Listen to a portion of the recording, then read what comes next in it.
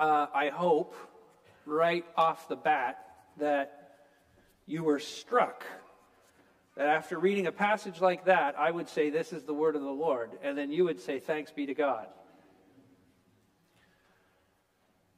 Man, the Bible is a fascinating book. Who would have thought a story like this would be part of the Bible? That a story like this would be part of what we call God's Word. If there's one lesson that we can learn right at the very beginning of this whole thing, it's this. Never ever think that the Bible is supposed to be read as a book full of inspiring stories with moral examples for you to follow. Because clearly, Tamar and Judah do not make very good moral examples for us. Well, if that's not how we're supposed to read the Bible, how are we supposed to read the Bible? Well, we say here all the time that the Bible is the true story of the world. The Bible is supposed to be read as one continuous story climaxing in the life, death, and resurrection of Jesus Christ, the Son of God. And every other story in the Bible, even this story, somehow is connected to that big story of Jesus' ministry on earth. And that's no different for this story as any of the other stories that we look at. It's strange, for sure, and contextually it's weird too, because if you know the book of Genesis, in Genesis 37 we start to read the story about the life of Joseph. And we read about how Joseph grew up in his father's house, and how Joseph is his favored son, and how his brothers don't like him very much. And so they sell him off into slavery in Egypt. And then in chapter 39, we read about how Joseph ends up at Potiphar's house, and it carries on the story of Joseph's life in Egypt. But then smack dab between chapter 37 and chapter 39, we get this bewildering tale of a man and his daughter-in-law. What on earth is this doing here? Well, as Mark introduced just a few minutes ago, this is the first Sunday of Advent. This is the first Sunday of our 5-week reflection on the coming of Jesus Christ into the world. And in Matthew chapter 1, we get a genealogy of Jesus. So his descendants are listed. And what's interesting about this genealogy is that it's unique among ancient genealogies because it contains the mothers of some of the people that are listed in the genealogy. It doesn't just give us the men, it gives us a few women, 5 women in fact, who are part of the genealogy of Jesus Christ. And Tamar is one of those women listed in Matthew chapter 1. Why? Well, that's what we're going to try to explore over the next few weeks. We're going to study the mothers of Jesus that are listed in that genealogy from Matthew 1. And the first one, of course, is Tamar, we find in our passage this morning. And that's what we're going to look at. See, the moral of the Bible, if you can call it a moral of the Bible, is that morals will never, ever save you. Your moral record, your good deeds, your attempts to live a clean life will never, ever actually bring you into relationship with God. What has to happen is grace has to break through into the life of people who are sinking and being crushed under their sin in order for them to have a true, living, meaningful, life-giving relationship with God. And what this story shows us is that was the case for people centuries before Jesus came into the world, just as much as it is for people like you and me living centuries after Jesus came into the world. Because this story is about grace breaking through in the lives of 2 people who are sinking under the weight of sin. And Christmas is all about God in Jesus Christ, entering into this world in the flesh, breaking through, punching a hole in the roof of the world and climbing into it and bringing his saving grace to you and to me, people who are also sinking under the weight of their sin. So what we're going to do is we're going to figure out what this story teaches and see how grace breaks through for Tamar, but especially for Judah in this passage. And I just want to apologize to the sermon breakout leader this morning because you got a tough job on your hands. I pray for you all the best. Okay, let's see how grace breaks through in this passage together. Well, we read that Judah marries a Canaanite woman, has a bunch of sons. They grow up, and now it's time to start marrying them off. So Tamar, which we think is probably a Canaanite woman herself as well, though the text doesn't tell us, we assume that she is, or we suspect that she is married to Judah's oldest son, Ur. The text tells us that Ur was a bad guy, wicked guy, so God judged him. He was put to death. And so now Judah tells his second son, Onan, to marry Tamar. And he says, you need to marry her and you need to produce offspring with her. Now, why is that? Well, you got to understand that the ancient Near East is not like modern day Canada. It's not a welfare state. It's not like a modern welfare state. We live in a time where we have social services that take care of the most vulnerable. They didn't have that in ancient times, and there was a responsibility that God had placed upon his people to care for those who were most vulnerable. And who were those people? Those were basically widows, orphans, and immigrants or aliens to your land. And so what would happen is a woman, if she lost her husband and had no children, she was very, very vulnerable. And therefore, through something called levirate marriage, a sibling of the deceased would marry the woman and would produce offspring for her. And that's what Onan was expected to do.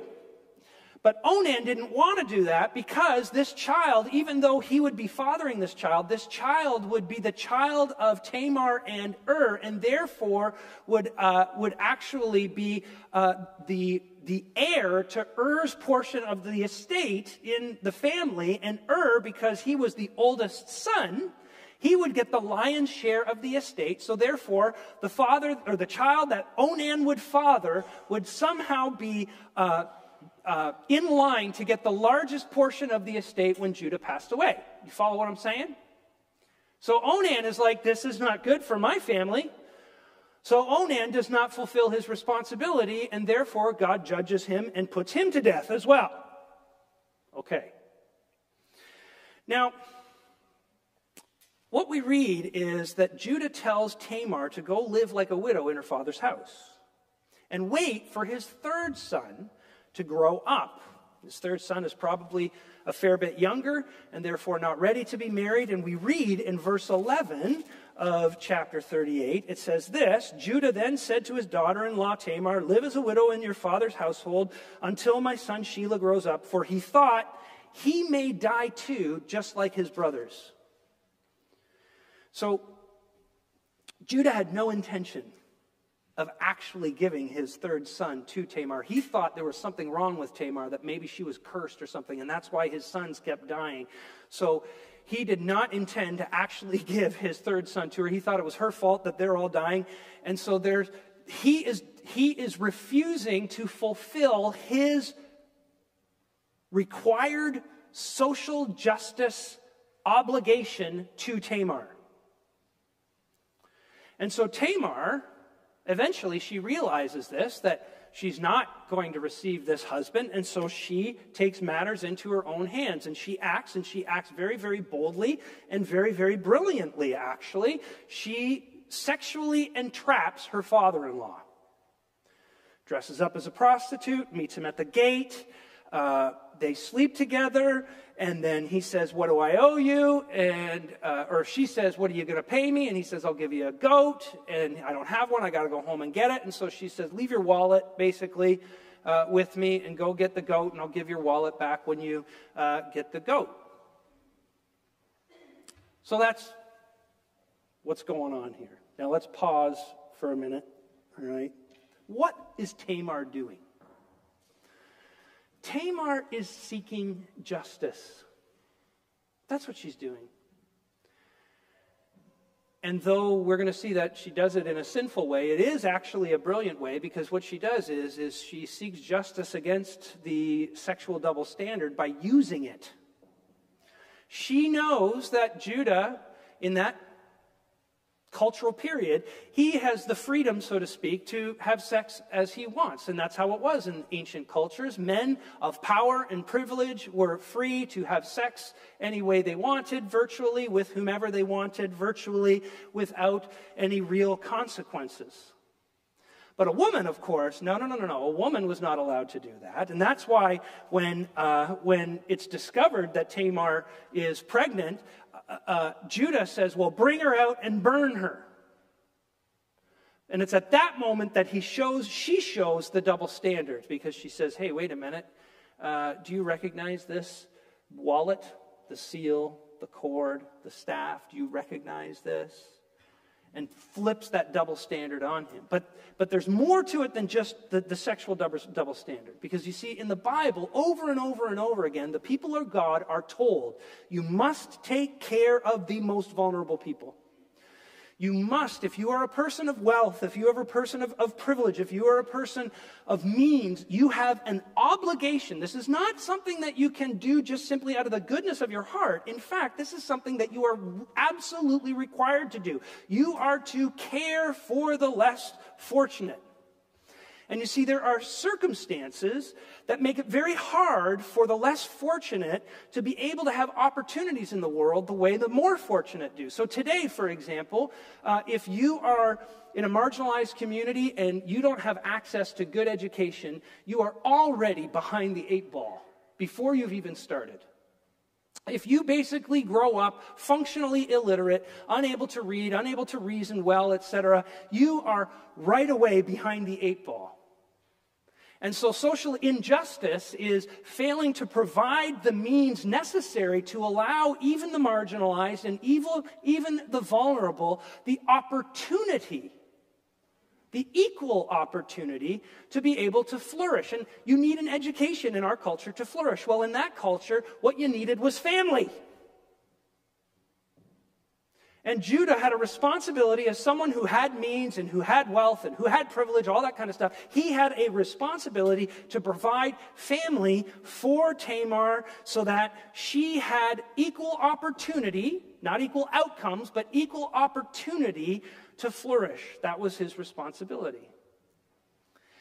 And what we discover in this story is that social injustice, a failure to fulfill the obligations to those who are on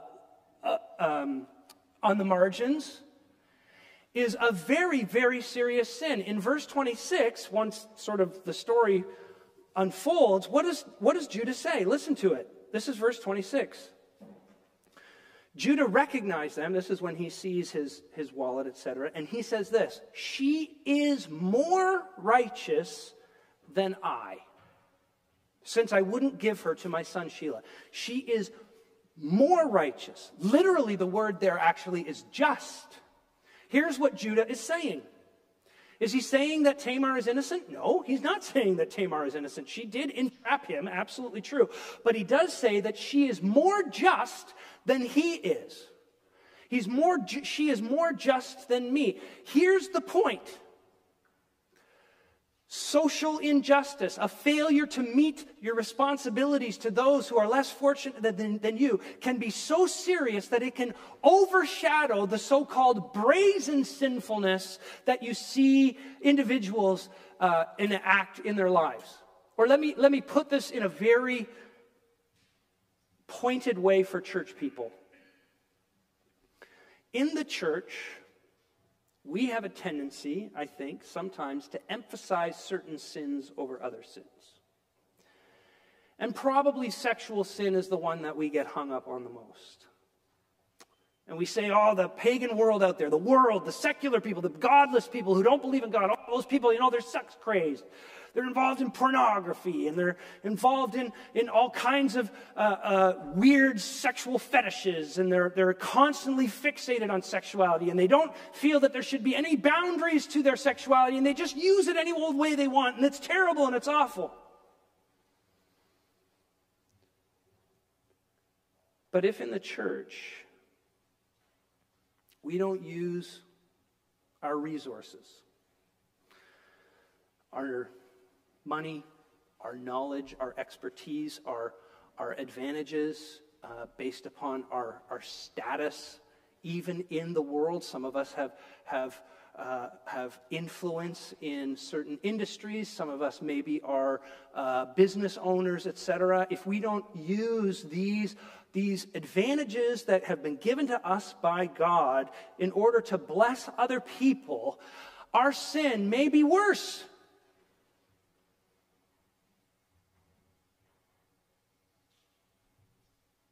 Our sin may be worse.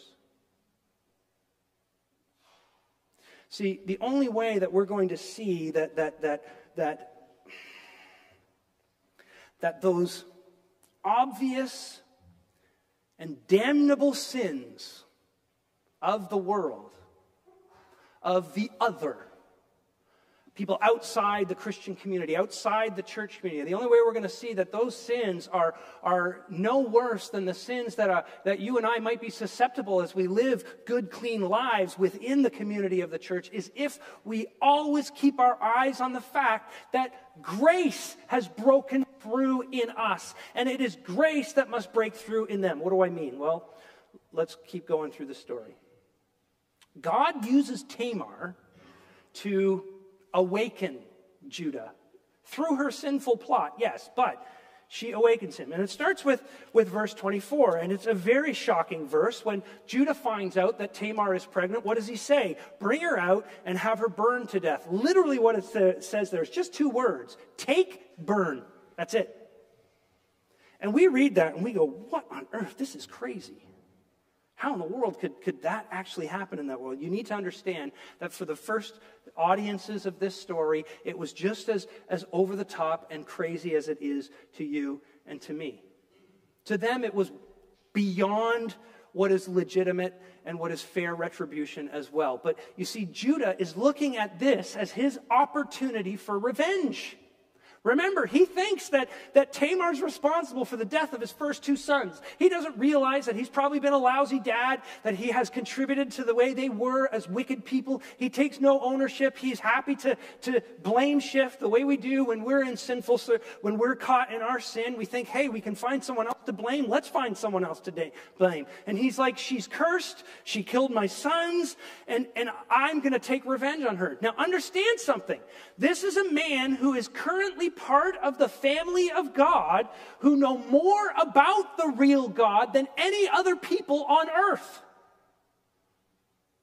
He knows more about God and more about grace and more about his goodness than any other people on earth. And if he does this, if he follows through in this, he is absolutely going to ruin himself. He is on the slipperiest of slopes towards evil. He already started in Genesis 37 where he said, hey, let's get rid of our brother. And they said, yeah, let's get rid of our brother. And what are we going to do? I know, let's sell him off to a bunch of slave traders. Okay, yeah, and how are we going to cover this up? It's Judah who says, oh, I know, give me some goat. Get a goat. Okay, spill the blood of the goat on the coat. Let's go bring it to Dad and tell Dad that he's dead. This guy he's part of the family of God. He's part of the covenant. He knows about God, and he is totally turning his back on his God and on his maker, and he is embracing the pagan, sadistic worldview of the people around him. And you here are people who know more about God than probably all your neighbors, because many of you have been raised in this church. Not this church is too young to be that, but you know what I mean. You've been raised in a church. You've been taught the things of God.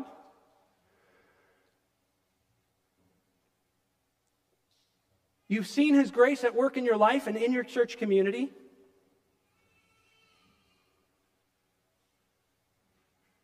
And possibly by failing to understand God's responsibility that he lays upon us to care for those around us, maybe you are wandering away from him as well. Maybe you're a kid here. Maybe you're a young teen or an older teen. You have come to church time and time again. You have listened to pastors preach and plead and beg and cajole and maybe even try to threaten you into believing in Jesus. And you have sat through it time and time again, and you have said to yourself, wah, wah, wah, wah, wah, wah, wah. What does this mean? It's not relevant to me. I don't really care. I'm far more interested in what I'm discovering on my Instagram feed. This is a warning to you.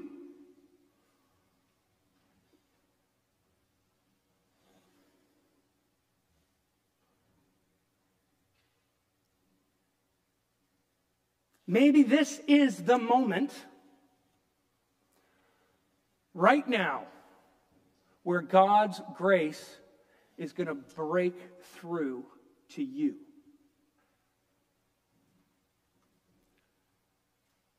Judah didn't see it coming. They get Tamar, they drag her out, and just before she's about to get burned, Tamar has Judah's stuff returned to him, and she says in verse 25, she says, "See if you recognize whose seal and cord and staff these are." The word there that's translated recognize, it's a word that has a wide range, what's called a semantic range, and it can mean to recognize, to discern, to understand, to realize. Tamar's not just saying, do you recognize the stuff? She's saying, do you recognize you? Who you are becoming? And it's like the slap in the face where grace broke through in Judah's life, and he's like converted. Because he sees something that he didn't see before. His response, again, is verse 26, right? She is more righteous than I. All this time, I've been better than Tamar. She's cursed. She's put to death my sons. I am the righteous, wealthy Israelite from the covenant family. And now he's saying, wait a minute. She's more righteous than me, more just than me. I am not any better than her. Look, you guys, you've been born and raised in Christian homes, some of you. That's a tremendous privilege. You know more about God than lots of other people, and that's a tremendous privilege. You're not a bad person. But underneath it all, do you wonder if you're a better person? Do you think of yourself as a better person? Like those people out there who are so screwed up, who just make stupid decisions based upon self-interest time and time again. And then their families are disasters, their businesses are disasters, their marriages are disasters. If those idiots would just smarten up and behave like me, man, their lives would go a lot better. See, conversion for Judah was understanding she's no better. Conversion for anyone is understanding that there is no one out there who is better than anyone else, because as the Apostle Paul says, we have all sinned. We all sin and fall short of the glory of God. Okay, I don't, or you don't smoke or drink or go with girls who do. You don't sleep around, fine. But what about your pride?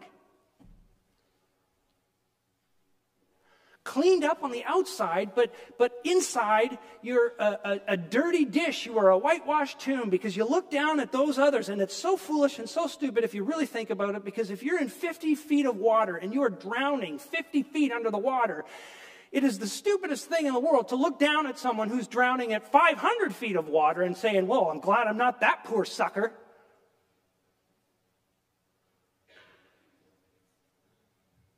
We're all drowning. We all need grace. That's the point of the story. One of the points of the story.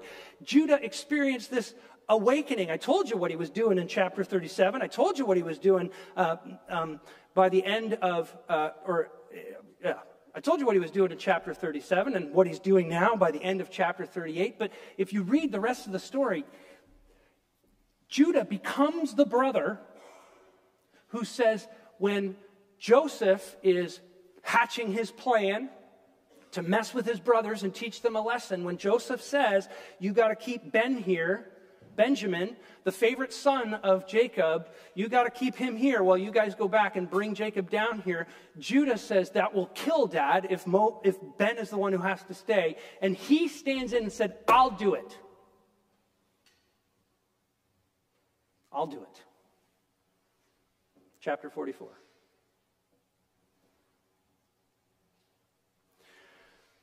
The way that grace breaks through in your life, friends, is when you look at the cross and you realize that Jesus had to die for you. You're here in church with your parents. Your mom and dad are Christians. They believe in Jesus. And you're a kid. You're 15, 12, 17, 9. I don't know what you are. And you're like, sin, is it that big a deal? Maybe you're 25, maybe you're 40, and you're still thinking, is it that big a deal? I'm not really that bad. I'm not a wild animal here. Am I really that bad? You need to see in the cross of Jesus Christ, you need to see him dying for your sin, your specific sin, your self-centeredness, your refusal to bow to your Creator and submit yourself to him, your desire to run your own life and rule your own life. You have got to see that as Jesus was hanging on that cross, he was paying the penalty for your sin, not your parents, not humanity in general, not the white man, not any of this. He's paying for your sin. Every single one of us has to stand in front of the cross and be humbled by it and realize that nothing short of the death of the Son of God could take away my sin.